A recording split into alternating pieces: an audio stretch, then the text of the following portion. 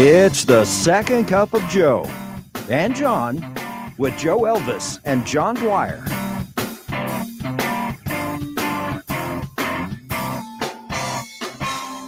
Joe, I want to congratulate you right off the top. You know why? Again? What else have I done? Well, we have 10 shows, 10 episodes of podcasts in the can. Finger snaps. This is 11, and we have not been canceled yet. Isn't it great? And I just want to dish that out because everything that I've done in my life and such, people will go, man, I've always wanted to try something. Or they have that idea, whether it's a business, a song, a car, that they're anything. It's fun. We talked about this. You really motivated it, made it happen. And we discussed it, had beers with it, bought some equipment, and now we have 10 shows in. And the reason we're not canceled is the only way you cancel a podcast is if you quit. I think we don't care is really what it is. It's all for fun. And it's just wonderful, especially here with our home at Main Street. Yeah, we are at Main Street Media TV Studios. TV, this isn't on the air. Oh, that's a teaser. And we'll talk about that in a little bit. But we have moved from the JTG, the Jobs for Tennessee Graduates, the nonprofit I run, East Nashville global headquarters. That huge studio? Known as my former clothes closet. That's true. We've moved into another smaller closet. I'm not sure. This is not the Jeffersons. Okay, with some I'm not sure if we're walls. moving on up. We are on the east side. We're at Old Hickory. By the way, my wife has a towel that says, the way you stop a podcast is you quit, right? You just say we're not doing it anymore. And she has a towel that says, "Corks are for quitters."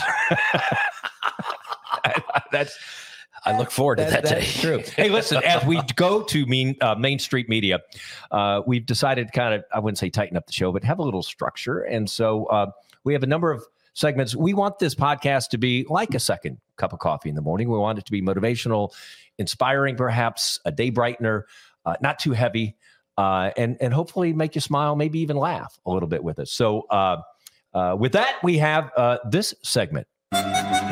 Common sense would tell you not to look to Joe and John for this, but time for life lessons from Joe and John. How could this go wrong? Get ready, nation. All right. Are the knives and forks up or the knives and forks down? In the dishwasher. You've washed off the dishes. Do you do the dishes or does Lindley? That's a loaded question. Independent gig. No, I do. I do most of them.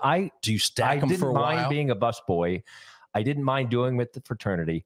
I'm a dishwasher kind of. I pitch in at parties and stuff. So yeah. So you clean the plates, you put them in easy spots. Cups are up top. You got forks, you got knives. Forks up, forks down. What do you think? Mine are down. Yeah, I don't care. And knives are down because knives point and knives cut. Well, that's true. So you don't have a technique? I don't. Which way would you do it? If I gave you one now, stick it in there, John. I'd probably put it down. Yeah. Yeah, because I think it's a girl thing. Well, and it's also when you set a table, you put the knife blade looking inwards. It's never outwards. This topic caused a half-hour argument in my house. So car seat, when you get out, example, my wife's shorter than myself and Lindley than you too. Does she put the seat all the way back or does it stay all the way up so you can't get in it? We don't have children. I mean, why is that? That's not even a question. Put the seat back. That's why I don't have kids, because I didn't want to have to deal with a car seat. My life lesson is I saw I don't know. Mine was a lesson. Yeah, maybe to deter an argument in your life. Get yourself an argument. I saw a great quote, and we're going to steal a lot of inspirational quotes. It's not like we're not preaching here. Okay, we're just stealing information and passing it along. Good artists borrow, great artists steal. So I saw this. It said a person in 7 feet of water that drowns and drowns in 20 feet of water still drowns. And the point is, everybody has baggage. Everybody has stress in their life. Don't make yours thinking it's bigger or you're having a competition with that. Don't you think there's just a lot of people going, well, I'm going through this. Well, I'm going through this. Is like, how about just to reset and just know that everybody has stuff. If they got a door dink and somebody else gets a bad call about a parent, I'm not saying they're the same, but I'm saying just respect the fact that everybody has a different level of how they deal with it. And I just thought that was a good quote. Well, 7 foot or 80 feet deep. It's always amazing how just one decision, might be even a tiny one, can send you on the road to making it feel like it's 80 foot deep. And we all definitely go through that, especially coming off COVID, where people have changed careers. They work from home. Should I keep doing what I'm doing with my life? Look at us in our podcast. Now seems more than ever a great time to don't judge as much as, because Sure. we all judge. Sure. That's what we do. So we've got another segment coming up, and we've had guests throughout. We've had some wonderful guests in our first 10.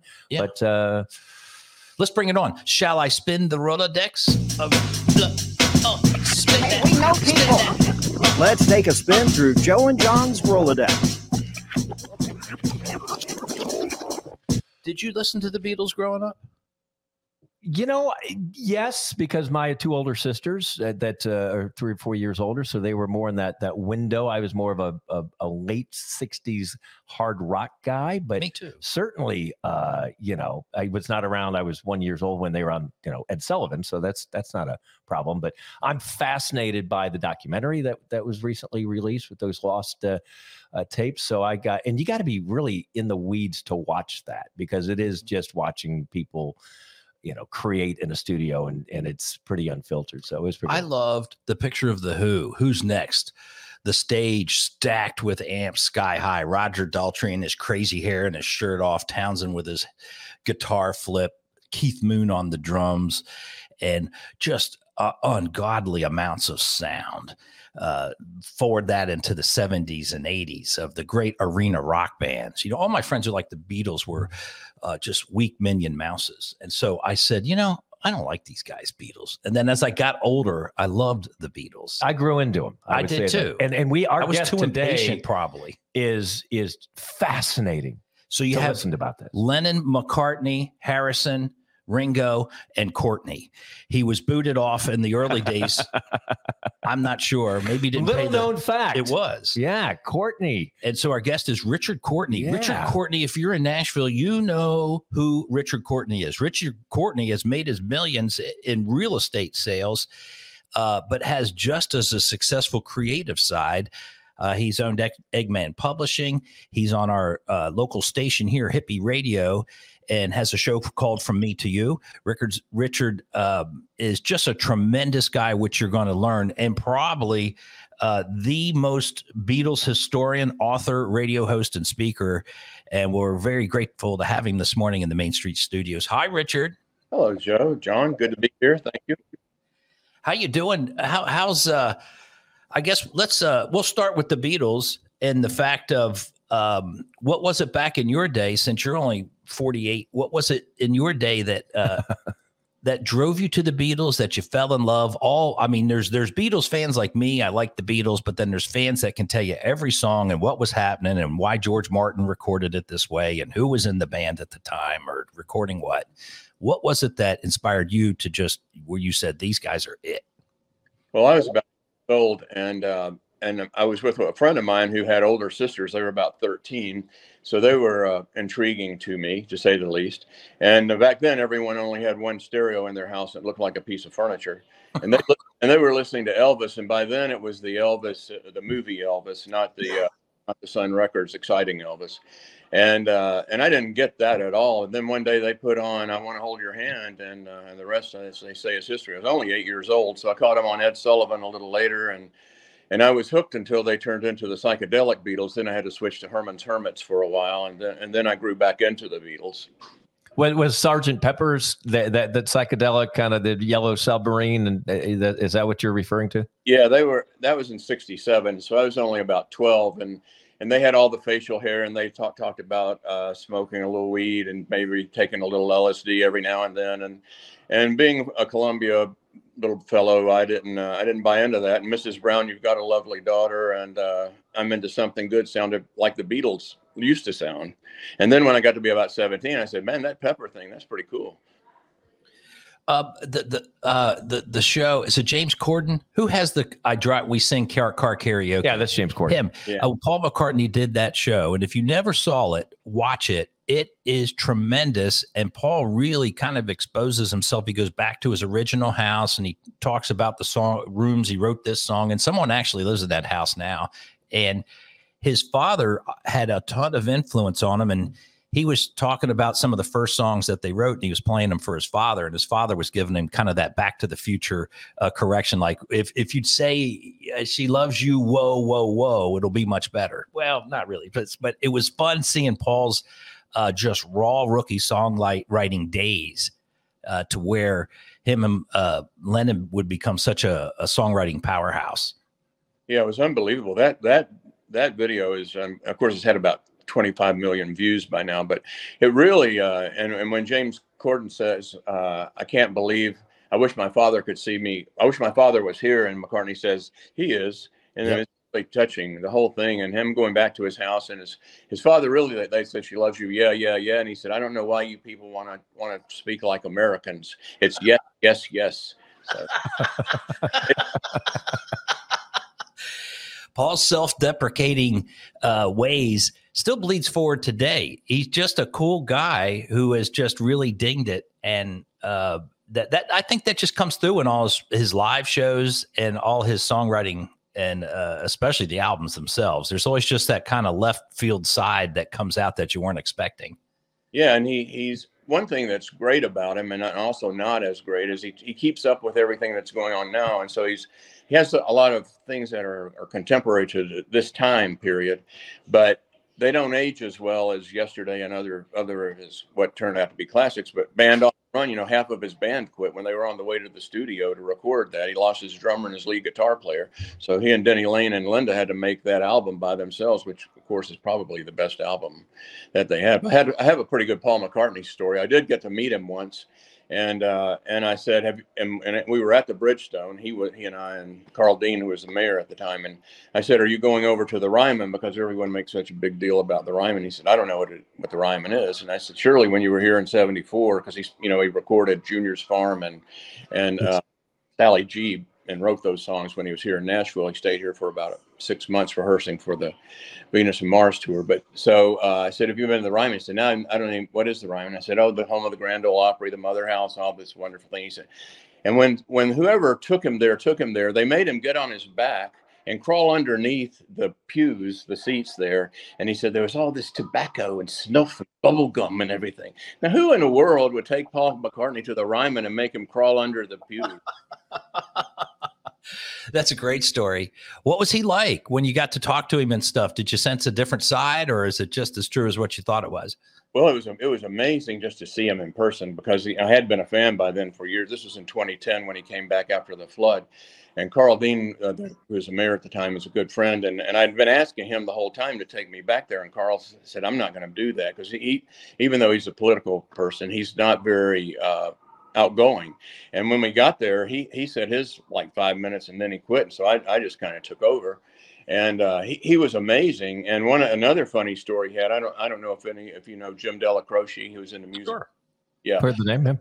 So Jim's daughter, Sean, was going to be a student at LIPA, the Liverpool Institute of Performing Arts, which was where Paul and George went to grammar school. And then Paul and George, mainly Paul, have turned it into this school, kind of like Fame. They have about 6,000 people audition. They take about 30 people a year.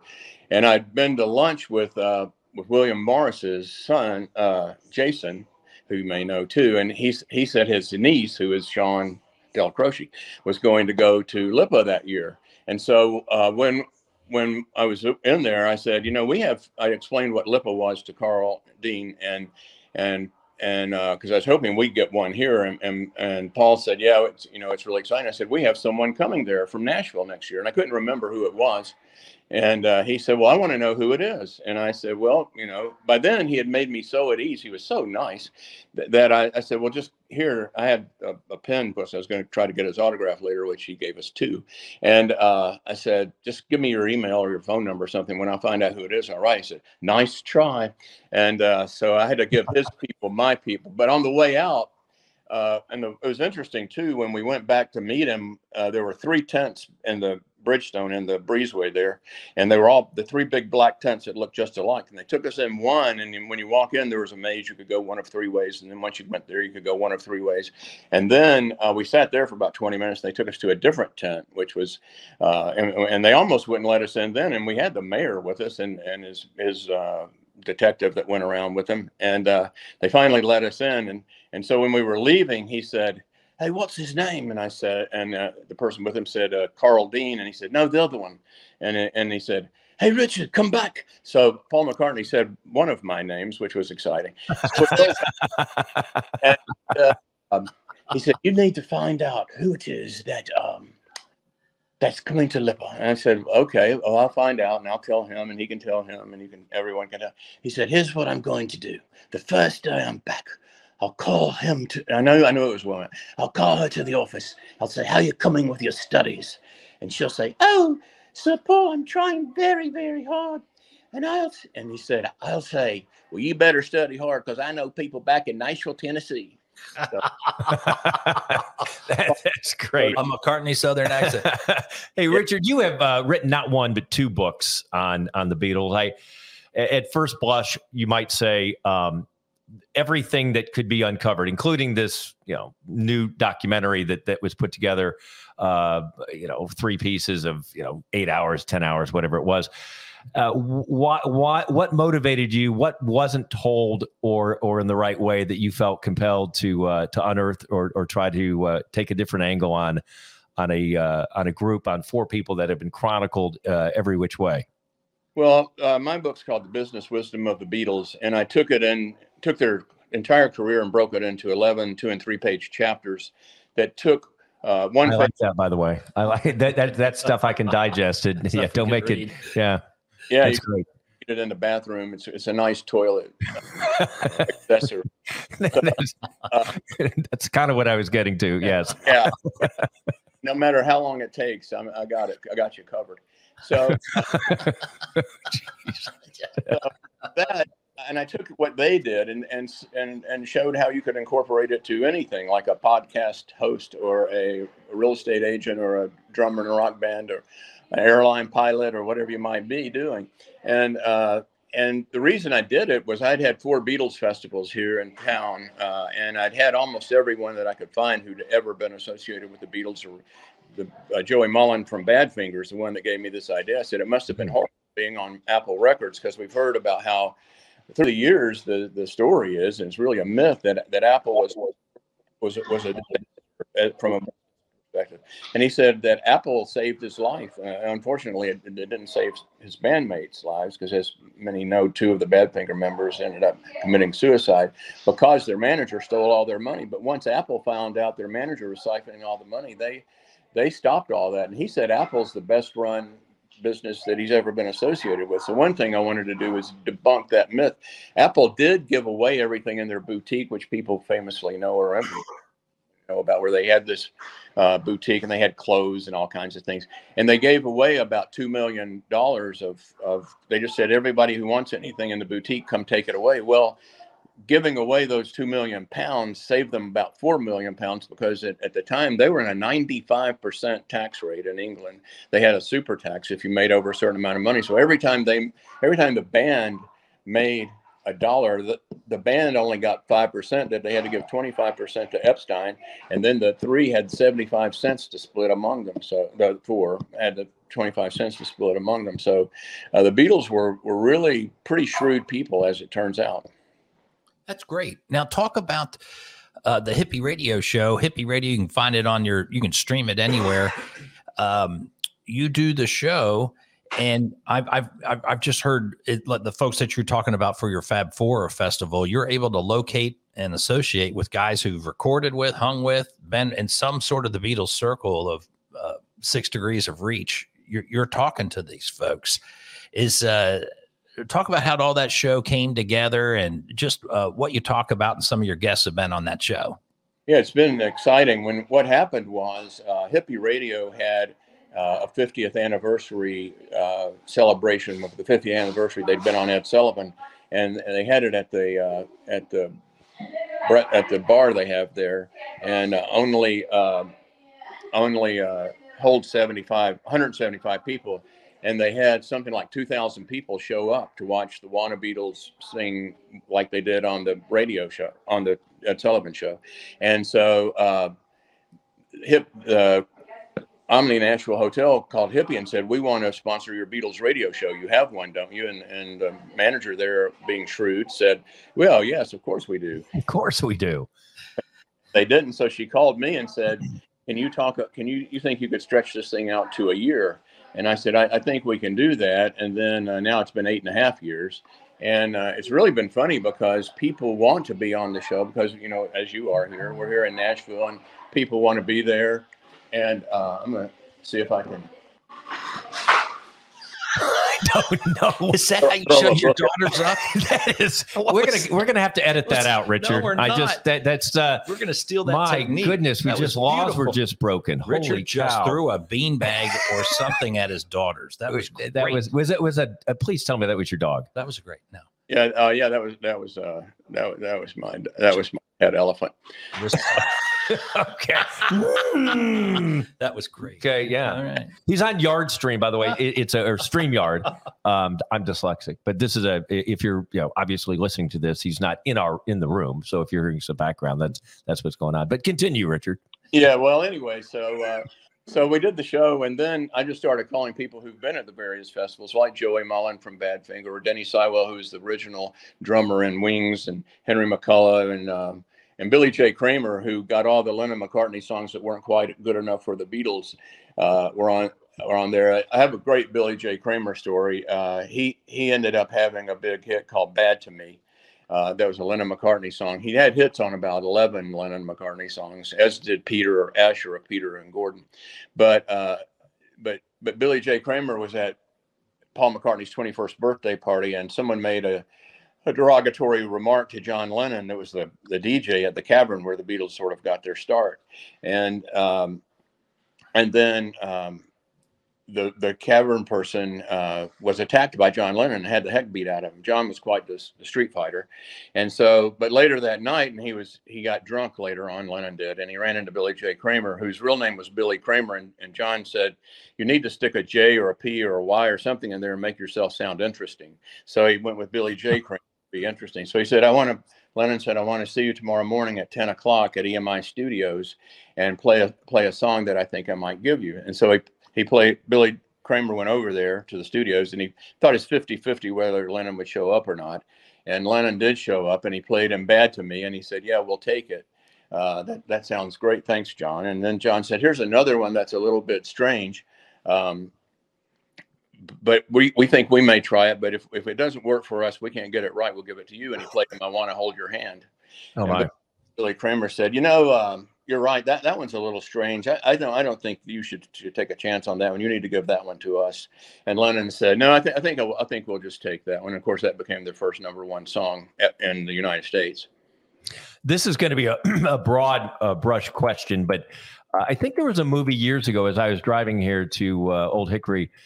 I was reflecting on, there was a movie made, and I may not have the premise exactly right, but it was about the fact that it was an alternate universe where the Beatles didn't exist, but this guy did, and he became he was the guy. And so it was my point is, do you think that John and Paul and how they got together, and we know that they were young lads and they wrote songs when they were 10, 12, 13, whatever.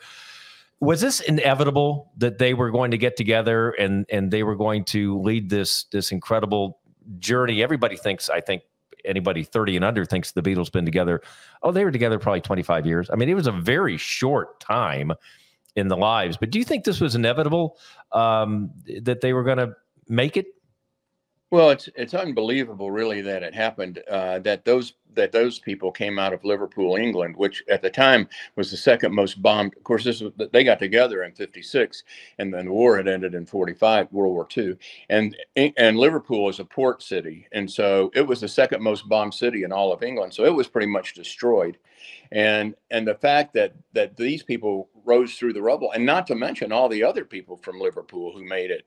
They led the whole British invasion, and about a third of those people were from Liverpool. So it's strange that they would have met each other, and it's interesting too that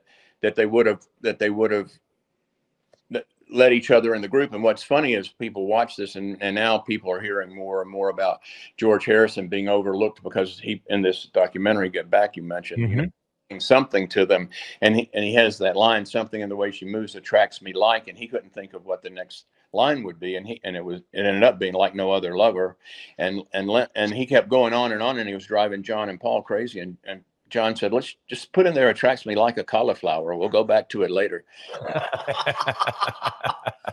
In the end, what was it that caused the Beatles just to say, forget it, we're quitting as this lineup? Well, George, if you listen to the Decca auditions, which is the first real audition that we have a recording of, and it's the first audition they had, Decca Records, who turned them down because guitar bands were on the way out. And so Decca turned them. But if you listen to their audition, this is when they had Pete Best was their drummer, and George Harrison had as many lead vocals as John and Paul, and George joined the band when like a few 6 months after Paul did, and went through the whole Hamburg thing and the Cavern and the whole 9 yards. So George felt that he was an equal member, and he was being overlooked. John and Paul took over, starting with Sgt. Pepper, and they elevated themselves to a place and they did take George Harrison for granted, as did George Martin, their producer. So George didn't like it anyway. They couldn't stand touring, and McCartney was the de facto leader. John had been the leader throughout the years, just mainly because he was the oldest and he had such a strong personality. But Paul would starting, and John says this, that Paul would call and say, I've got 10 songs ready, let's go in the studio.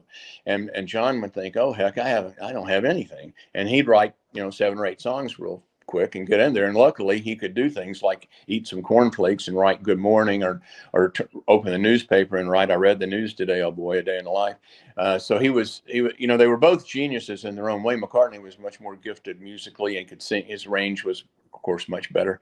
So I think the fact that they both elevated Lennon and McCartney, and then Ringo had, and recording Sgt. Pepper, which was at that time, the greatest rock and roll album of all time. Some argue it still is. And if you ask George what happened there, he said, I learned how to play chess. And Ringo just wandered around drunk most of the time. So it turned into that came through in the documentary, I think. Yeah, he was wiped out, and he was bored and hungover and drunk, and yeah. Yeah, so it had turned into Paul McCartney and his backing band anyway.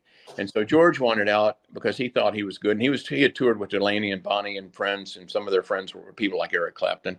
And they'd gotten to be good buddies with Clapton. He'd brought Clapton in to play on While My Guitar Gently Weeps. So he was ready to do something other. He didn't like being a Beatle, which none of us can fathom, especially back then. We thought, we all wanted to be Beatles, and then that's what Ronnie Brooks said one day, as he was in that band, the Piggies, who were very popular here, when Lennon was killed. And he said, when Lennon was killed, that killed like thousands of musicians' dreams who had always hoped they'd be Billy Preston and be the next person to play with the Beatles. And there'd certainly be no more Beatles after Lennon was shot. I have another funny thing about that Lennon thing is my wife has a PR firm, and one of the people who works there came up to me at a party and said, when the night Lennon was shot, the phone rang at his house, and it was the New York Police Department.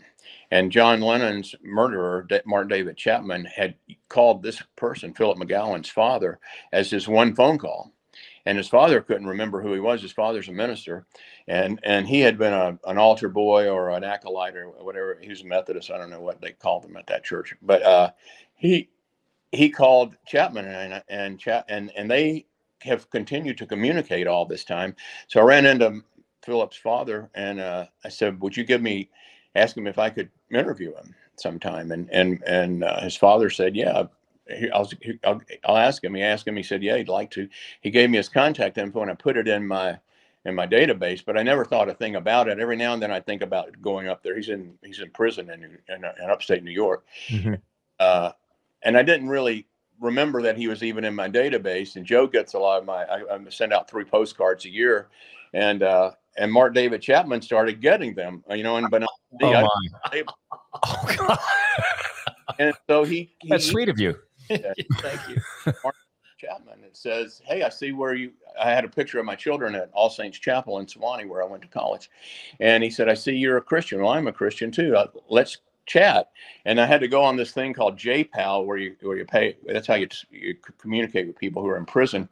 And this email had been forwarded from his wife, from Chapman to his wife. And so I wrote Mark Chapman and said, well, it's very interesting to hear from you. And he told me about how he had, he sent me a little brochure, actually, that why he did it.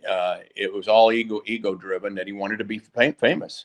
And of course, he was nuts. He flew in from Hawaii and stayed at the Y, and he shot him. But then what's funny is when JPAL goes down, this is the communication system that you can communicate with inmates. I'll get an email from JPAL that says, sorry, but you're not able to communicate with your loved one today. And I never thought of myself as being the loved one of David Chapman. There's a third book in your future. Just trying to explain yourself out of that. Hey, I want to, we're going to let you go in just a second. We have another segment. And I do want to ask, the Beatles never played in Nashville, but they did play in Tennessee, and we'll get to where and why in a moment. But Rapid fire, pew, pew, pew, pew, pew, rapid fire.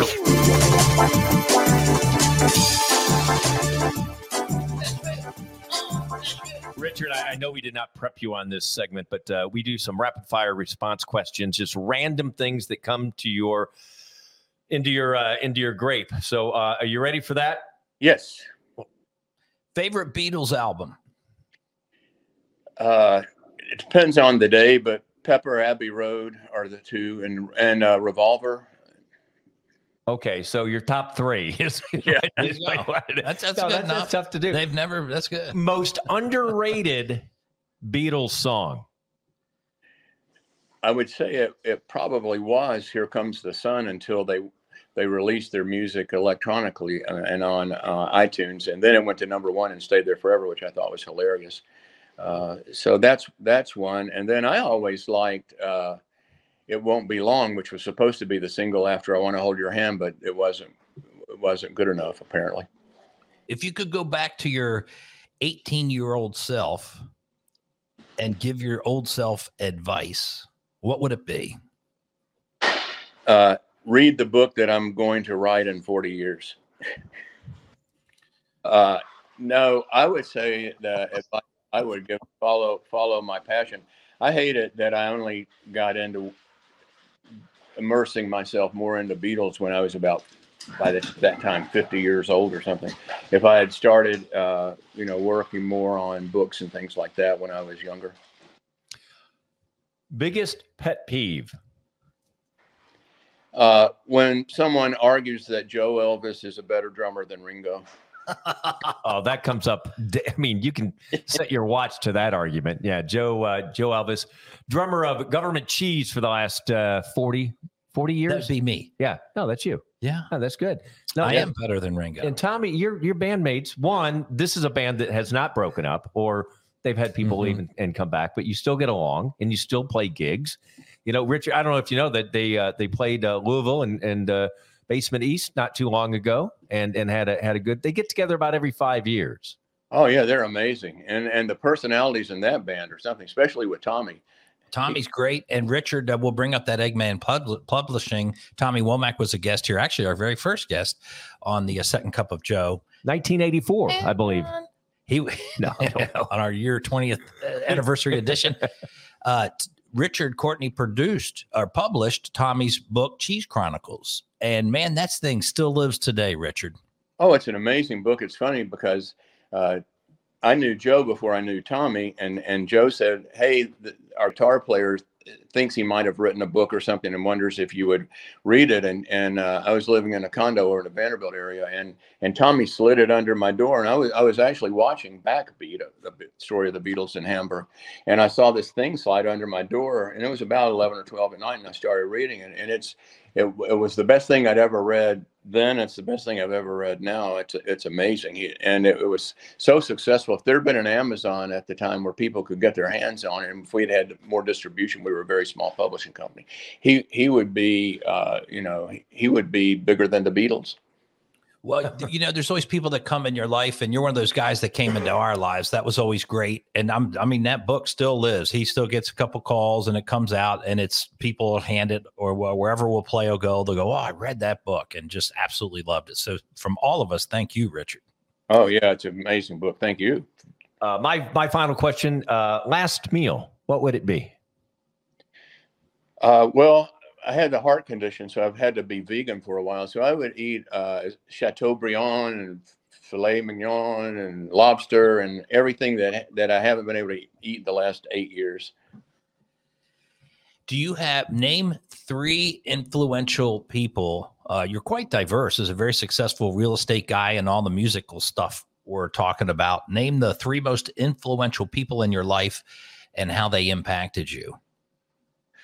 Well, if you put the Beatles as one entity, that has really driven me since I was 8 years old, really. And then Lee Williams is a person who invited me to move to Nashville and gave me a place to live here when I came here in 1978. Where'd you grow up, Richard? I grew up in Columbia, Tennessee. Oh, okay. So Murray County. Yeah. And I went to school at Sewanee just down the road. So I haven't traveled all over the place as far as living in different towns. So I've lived in this area in my entire life. And then on top of that, I don't know who, I don't know. Just so many people have been and that's the best part about Nashville is, and this is, I teach real estate classes, is I have a thing where if when I see someone that's in the newspaper over and over and any of the is a scene or anything, a lot of times I'll just write them a note that say, I really congratulate you on whatever you've done or appreciate what you're doing. Love to meet you sometimes. And it's amazing how quickly people are eager to share their time and their insights into things. And I've gotten to know all kinds of people that I've never dreamed I'd ever meet just by dropping them a little note or an email or something and saying, would you want to go to breakfast sometime? And this is a very giving community, not only charitable, Nashville ranks in the top 2 or 3 every year, but also as far as people just giving their time and their knowledge to others. So it's been a great place to live and glean from everyone around here. Richard, talk about, you just alluded to there, talking about your heart. Richard's a tremendous on-the-go guy all the time. I think you'd say highly motivated. Talk about your challenges since COVID, because other folks have probably gone through that, and how just a great attitude and pressing forward, how you've got to where you are now. Well, when COVID started, we didn't know what would happen, because especially the first 3 or 4 months, when the city shut down, but we were considered an essential business, we in the real estate business. So what was interesting is our sales here in Nashville never lagged in COVID. But the interesting thing, and this is kind of a PSA, but a friend of mine, I have 13-year-old twins, got a little late start on that. And Joe said you were 48, so not too bad. No. 57, okay. So my wife and I were 99 when we had our first children. Way to go, Abraham. That's the 4th book. Yeah. But one of my son's friends who I coach in basketball and baseball, he said, I saw his mother one day. And I said, what are you doing? She said, I'm in concierge medicine. And I didn't even know what it was. And it's a service offered by all the hospitals. She happens to be at Vanderbilt. And so I enrolled and then pay $3,000 a year. And then she monitors what all the various doctors are prescribing for me. And she ran me through a battery of tests. And she didn't like the way my red blood count was, and also my my kidney function. And my primary care physician said, that's the way he's been for 7 years. There's nothing wrong with him. And she sent me to some oncologists here and hematologists there. And they said, no, he's fine. She just didn't like it. She wouldn't take no for an answer. So she did a bone marrow biopsy and found out I had this disease called multiple myeloma, which is a cancer of the blood. And she had caught it so early that there were, I had no symptoms. So it was very fortunate. But then I had to go through 3 months of chemo. So I didn't have much of an immune system. And then I got COVID. So I was in the hospital ICU for a week there back in January. Then I finally got over COVID, which is horrible if you haven't had it, especially if you get the pneumonia, which I had.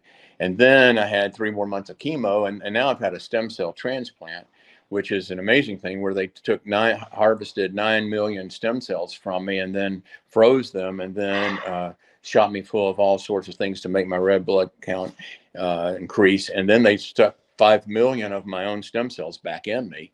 And so that's been quite a journey and still going on. I'm still, that's why I'm here today. I'm quarantined for another 30 days following my 30 days following the stem cell transplant. So it's been tough, but I have a real estate partner. So I still do everything I do normally, only I don't show up at the houses. And so the market here is thriving, even this interest rate. I do write another thing. I write a column every week in the Nashville Ledger. And so I have to write a little term paper on real estate every week, whether I want to or not, which is a good thing to have a deadline. And so home sales have increased even after 3 weeks ago when the Fed raised the interest rate by 75 points, which was, so 0.075%, and we're expecting another one, but still things aren't slowing down here in Nashville, and they won't. And even Dave Ramsey, who wrote the foreword to my book Buyers Are Liars and Sellers Are Too, he's telling people to buy now, and he's probably the most conservative person on earth. And so it's still a good time to buy here in Nashville. And they have a new thing. They say date the rate and marry the house. So if you find a house you want, marry it and get an adjustable rate mortgage for a little while, and everything's going to settle down sometime over the next 5 years or so, and then switch back into a fixed rate at that point. But things are going well in spite of COVID, in spite of everything here in town, at least. Well, you look absolutely great. Joe and John have come to the fork in the road. That might have been a good fork in the road right there. That was. Kind of got ahead of the schedule here, got ahead of the script. But no, I like this week. Part of our show, Richard, we like to look, we're a bunch of three old guys, and we want to, give as much advice or life lessons as we talk about it. But there's always this. I'm fascinated with. In somebody's life, it could be when you're 12 or 20 or 48 or 58. There's a fork in the road. There's one thing that happened in your life of many that sticks out to go, if I would have done this or not done this, it's either meeting a spouse or a job interview or one you didn't get or so forth. So we want to hear about the fork in the road. I want people that listen to this kind of go, yeah, I've been through that too. We want it to be relatable. I've been there. Sure. Maybe I've been there. So anyway, this is a segment called Fork in the Road. And I'm wondering, Richard, is there a fork in your road that really sticks out with you? Maybe in your youth or something that you just went, wow, that really took me down a different path. Yeah, it's interesting for me. I had always thought I would go to Vanderbilt. My father had gone there, and aunts and uncles, grandfathers, and so on. And so when it got to be time to go, I had to take the ACT and the SAT. So I took the ACT and did okay. And then the day I was supposed to take the SAT, my basketball team won a game, and we had to go to Memphis to play in this tournament. And so I missed it. And so Sewanee, the University of the South in Sewanee near Chattanooga, offered the SAT, and they wanted me to come there. And I said, do I still get to send it to three different schools? And they said, yeah. So I take the SAT at Sewanee and sent the scores to Vanderbilt and Sewanee and also the University of Kentucky. And Sewanee accepted me immediately. They really wanted me to come there. And then Vanderbilt had not accepted me, and it was getting close to the deadline. So I sent $100 to Sewanee to reserve my spot. And the next week, I got a letter from Vanderbilt accepting me to Vanderbilt. And my dad said, well, do you want to go to Vanderbilt? And I said, you got to be kidding. I'm not going to waste $100, So over $100, I went. Good call. And if you've never been, anyone's never been to the University of the South at Sewanee, it's on top of Mont Eagle. I think you made the correct decision. What an absolutely beautiful school. Do you have a house up there too? Yep.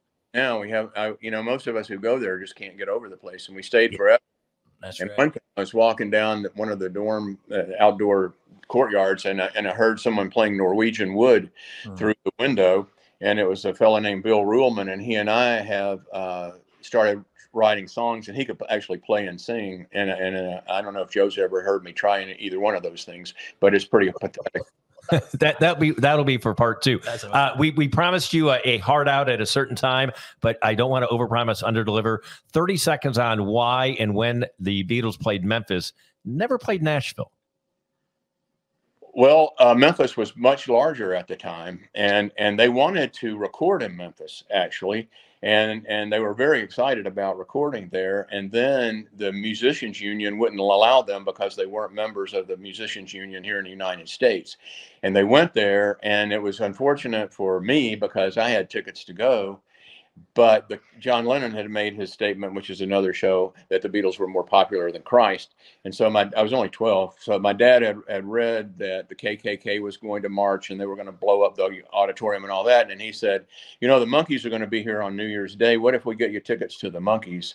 And then you won't see the Beatles. And I said, well, that's, thing. Yeah, it was back then. Yeah. They played 2 shows, right? That day, which is, and 11 songs, I think, right? They played a late afternoon and then an 8 o'clock show or something like that. Yeah, and you look at the shots from above, and they were only about half. The matinee was only about half sold out.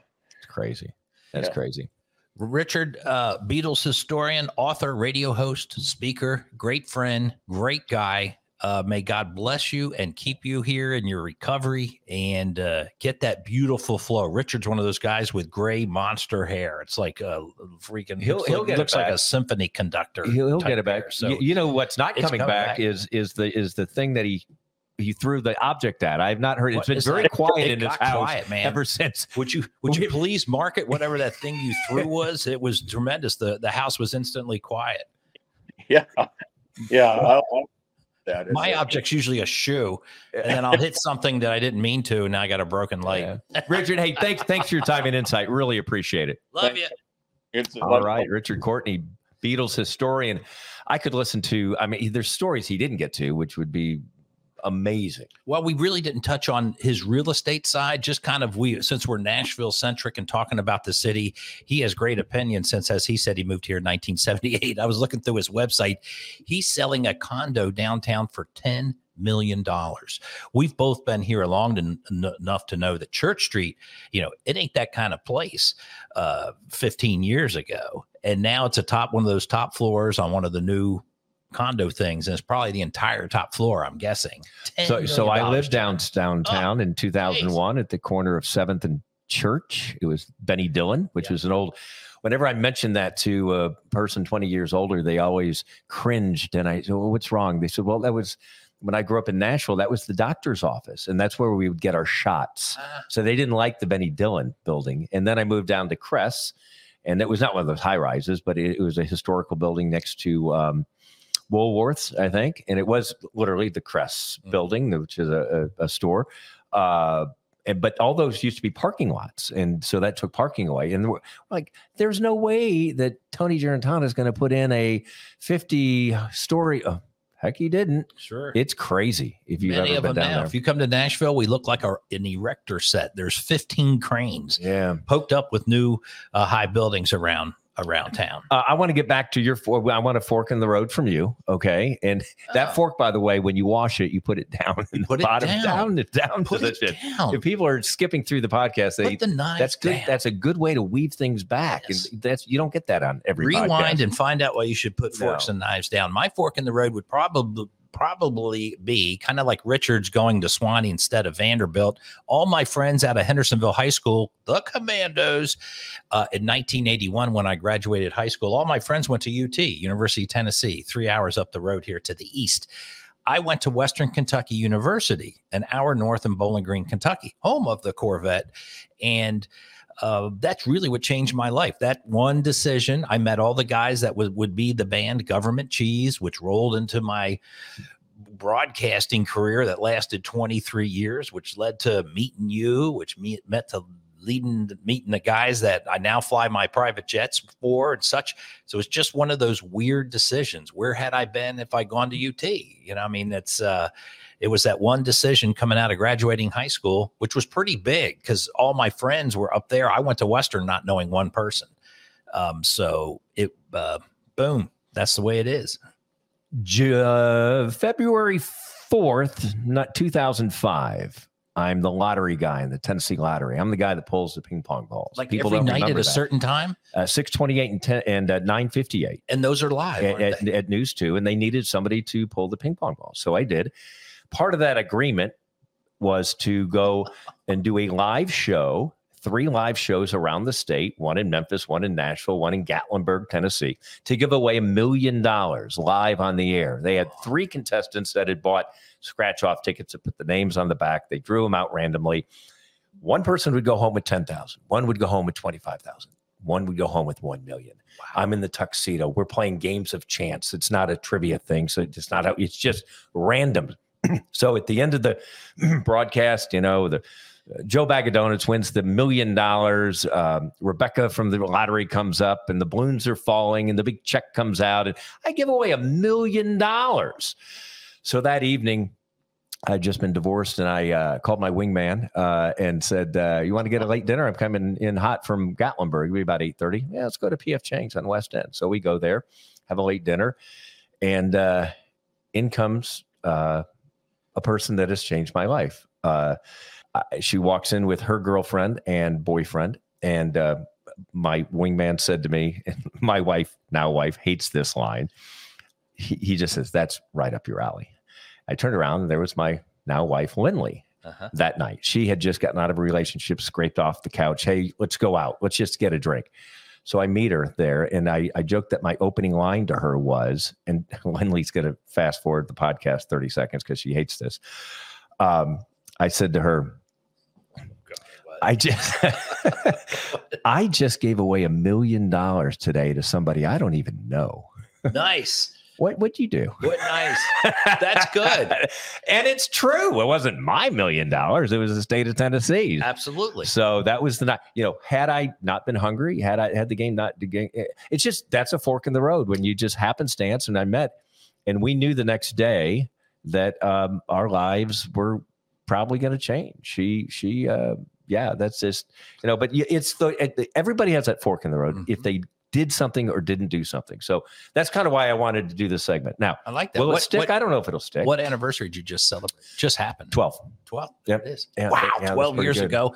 Well, I was at your wedding. Yeah, you were. East Nashville, hot as hell outside. It was 95 degrees. It was great. 18-minute ceremony. There's lots of booze. Who didn't think that was, 95. I think did we not get the pastor from St. Episcopal? Tony Welty, the Reverend right. Tony Welty. Yeah, he wore a, he was late. Well, he was late and he had on a Hairbones blazer that was, like, why don't you just, put on a fur coat and be done with it? Yeah. Yeah. But no, John asked me for a recommendation. I was heavily involved, St. George's Episcopal Church, West Nashville. Recommended Tony. You all were great together. But the day of the wedding, John keeps walking up. Have you seen Tony, Joe? No, hang on. I'm calling. And he's one of those guys that never answers his phone, but then boom, there he is. Hey, no, he showed up on time. What's wrong? What's wrong? Yeah. One other story about that night is Kevin Smith, the guy in the Make-A-Wish board at the time who was at the wedding, said, John, Lindley didn't exactly come out down the aisle on time. And I'm like, I saw her running down the alley the other way. And I'm like, what was going on? Well, she was in the van that we had to have air conditioning for the bridal party or whatever. And so I'm waiting at the altar and here comes my mom, here comes my dad, and my brother and everybody. And no Lindley. And we had the band, these 3 guitarists play an Elton John song called Love Song. I think it's on great song. Sure. Chateau. Tumbleweed. Could have been Tumble. I think it was Chateau. Yeah, love that. Beautiful. Sandy Duncan wrote it, and it's got a beautiful. And they keep looping this, and I keep waiting for my wife, and I'm like, this isn't happening. And finally, she shows up, and I said afterwards, "What happened?" She said, I forgot we were talking in the back. We got talking with my girlfriends and we didn't realize people were leaving. And then I forgot my vows. We wrote each other vows out in the back of the van. The van's pulling away and she's running down the back of the alley in East Nashville in her outfit. Beautiful dress. And I'm like, so I didn't know that happened, but everybody else thinks she, had not cold feet, but lukewarm feet. I thought you were going to say she found a guy who had $1 million and didn't give it away. That would have been her. That could have been a fork in the road for her. That's her fork in the road. If we ever had, will we ever have our wives on? That would be a show. We should have our wives do the show one time. It'll be the second cup of Lindley. And Jim. Well, one thing when I did, and Kim, that would be good. That's my wife's name's John. Just one last thing to just run this into the ground because why not? Who doesn't want to hear how people got engaged? Oh my God, I just want to put 2 fingers on my throat. But when we got engaged, because we were dating for 3 years and we got engaged, and then we didn't really set a date. And I said to her mom, Anne, I said, Anne, this is the anniversary of the day I asked your daughter to marry me. And she said, really, it's the first anniversary of you two not being married. Oh, scorch. We set a date soon after. So June 5th. Yeah. And thanks for being there. Yeah. And by the way, the picture frame that you and Kim got me, and Lindley still is in our kitchen flipping. We continue to roll it. One of the great, you talk about getting stuff you don't get on every podcast. An electric picture frame is perfect because digital pictures. You keep loading it up, and it makes you stop as you have your second cup of coffee, and you'll stare at a picture from Italy or from Napa or Disney World or whatever. And we got one for my 90-year-old father. And I think he uses it a lot because it knocks back memories. It does. We do that with my parents, and you can even load pictures on it. And you can do it with an app now. It's not as cumbersome as that. Another segment. You're saying there's more to this. And now a random date in Middle Tennessee history. It's not just any date. We want to be extra lazy and say pick a random date. Of course. So I'm interested to see what it is. Look, Main Street Media, big influence in the donut counties around Nashville. A lot of publications do very well there. And I thought we would kind of the ode to some of the smaller towns. And so I picked out October 25th, 1803. You were 4 years old. I was 4. I was in diapers, cutting teeth. No, Dixon County was created on that day in 1803. Dixon was formed from, I bet you didn't know this, from Montgomery and Robertson counties. The county was named for William Dixon, a Nashville physician and statesman who served in Congress at the time. I know it better as it's the halfway point between here and Memphis. I know it as having Greystone Country Club or golf course. Been up there. Been up there. There's some great diners down there too. There's downtown Dixon. There's one, and forgive me the name. If I knew the name, we are looking for, we're not a 501c3. We are looking for sponsors. So I should probably have a few Dixon County possibilities, some homegrown businesses. So show prep's going to go a lot better next time on this. Dixon's one of those satellite towns around Nashville that in my radio era, we were the 100,000 watt mother. So we covered Dixon. Oh, you own Dixon. It's still a long ways Dixon. away. Yeah. Lots of Mustangs. And so they love Nashville. Folks, it's just one of those places like I'm going to the city and they're talking about Nashville. So it's just another part of what makes Middle Tennessee fantastic. We've got one more segment we're going to squeeze in this hour. You gotta wear shades.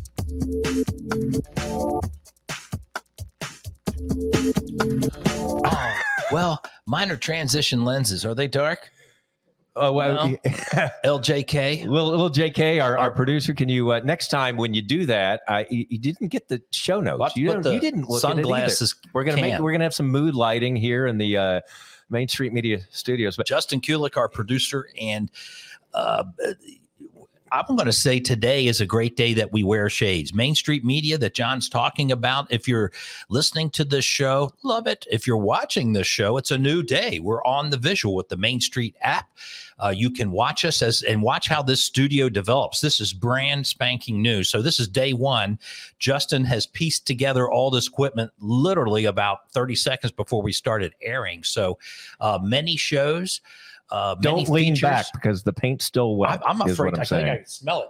And what's funny is if you notice, why I feel a little if you're watching it, you see these outlets above our heads. They're freaking 4 feet off the ground. This used to be a hair salon, so that's what they would plug all their crap into. But it's my future's looking bright here at Main Street Media. We're very grateful to be on board with David Gould and company, the owner, and Justin, our producer. It's just tremendous. So it's a great day for us. It's another fork in the road because when my wife got me a podcast microphone for Christmas, several months ago. I just mentioned, I think I have something in me. I don't know what it is, and I can't do it alone. I don't want to have to carry it. I don't think I'm good enough to carry it. But I said, I need somebody, and you were the first person. I'll be honest, you were the first person I thought of, and I thought, do you want to do this now? You're getting your captain's license, and you got, you're raising 2 kids, and so it's a lot going on. But no, we're very thankful to be at Main Street Media TV. You're going to hear so much more about this, and this is you talk about the future looks bright. Live streaming is where it's at. You're going to cut the cable. Yeah, so many people are doing it. So we're so thankful for checking out the new and improved, I don't know, you're going to judge, edition of Second Cup of Joe and John. It's the Second Cup of Joe and John as their guests expound on any and all topics within the realm of decency. Want to be a sponsor? Let a TV and radio guy help build your business. Email the show, secondcupofjoeandjohn@gmail.com. Now, hold on tight and grab another Second Cup of Joe and John.